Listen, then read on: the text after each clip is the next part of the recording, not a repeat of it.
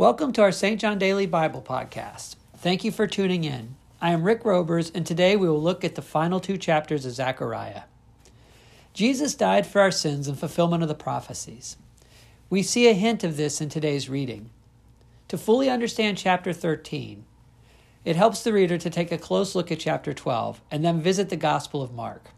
Let's look at two verses from chapter 12, verses 9 and 10, where it is written, "And on that day I will seek to destroy all the nations that come against Jerusalem.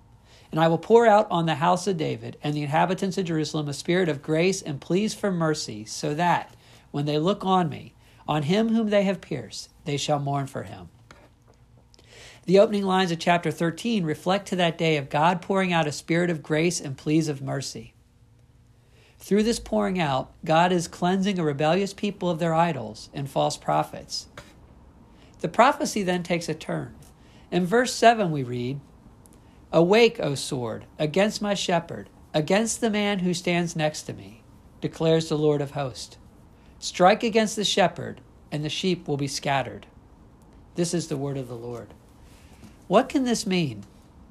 Let's look at the Gospel of Mark, chapter 14, verses 26 through 29, where it is written, "And when they had sung a hymn, they went out to the Mount of Olives. And Jesus said to them, 'You will all fall away, for it is written, I will strike the shepherd, and the sheep will be scattered. But after I am raised up, I will go before you to Galilee.'" The final chapters of Zechariah are about cleansing. In Zechariah's day, God proclaims he will cleanse Jerusalem by purging them of their false gods and false prophets and protecting them from the nations that come against them. Chapter 13 continues by prophesying Jesus on the cross, a sword piercing the side of the shepherd, a fountain open for the house of David to cleanse them from sin and uncleanness. It is through Jesus' wounds that we are cleansed.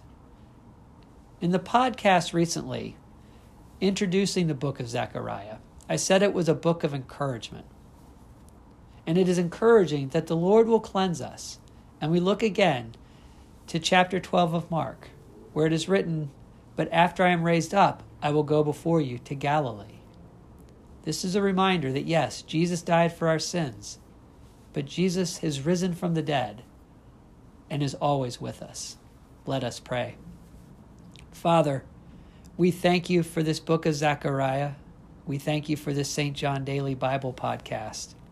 And we thank you for your Son, Jesus Christ. We love you, Lord. Amen.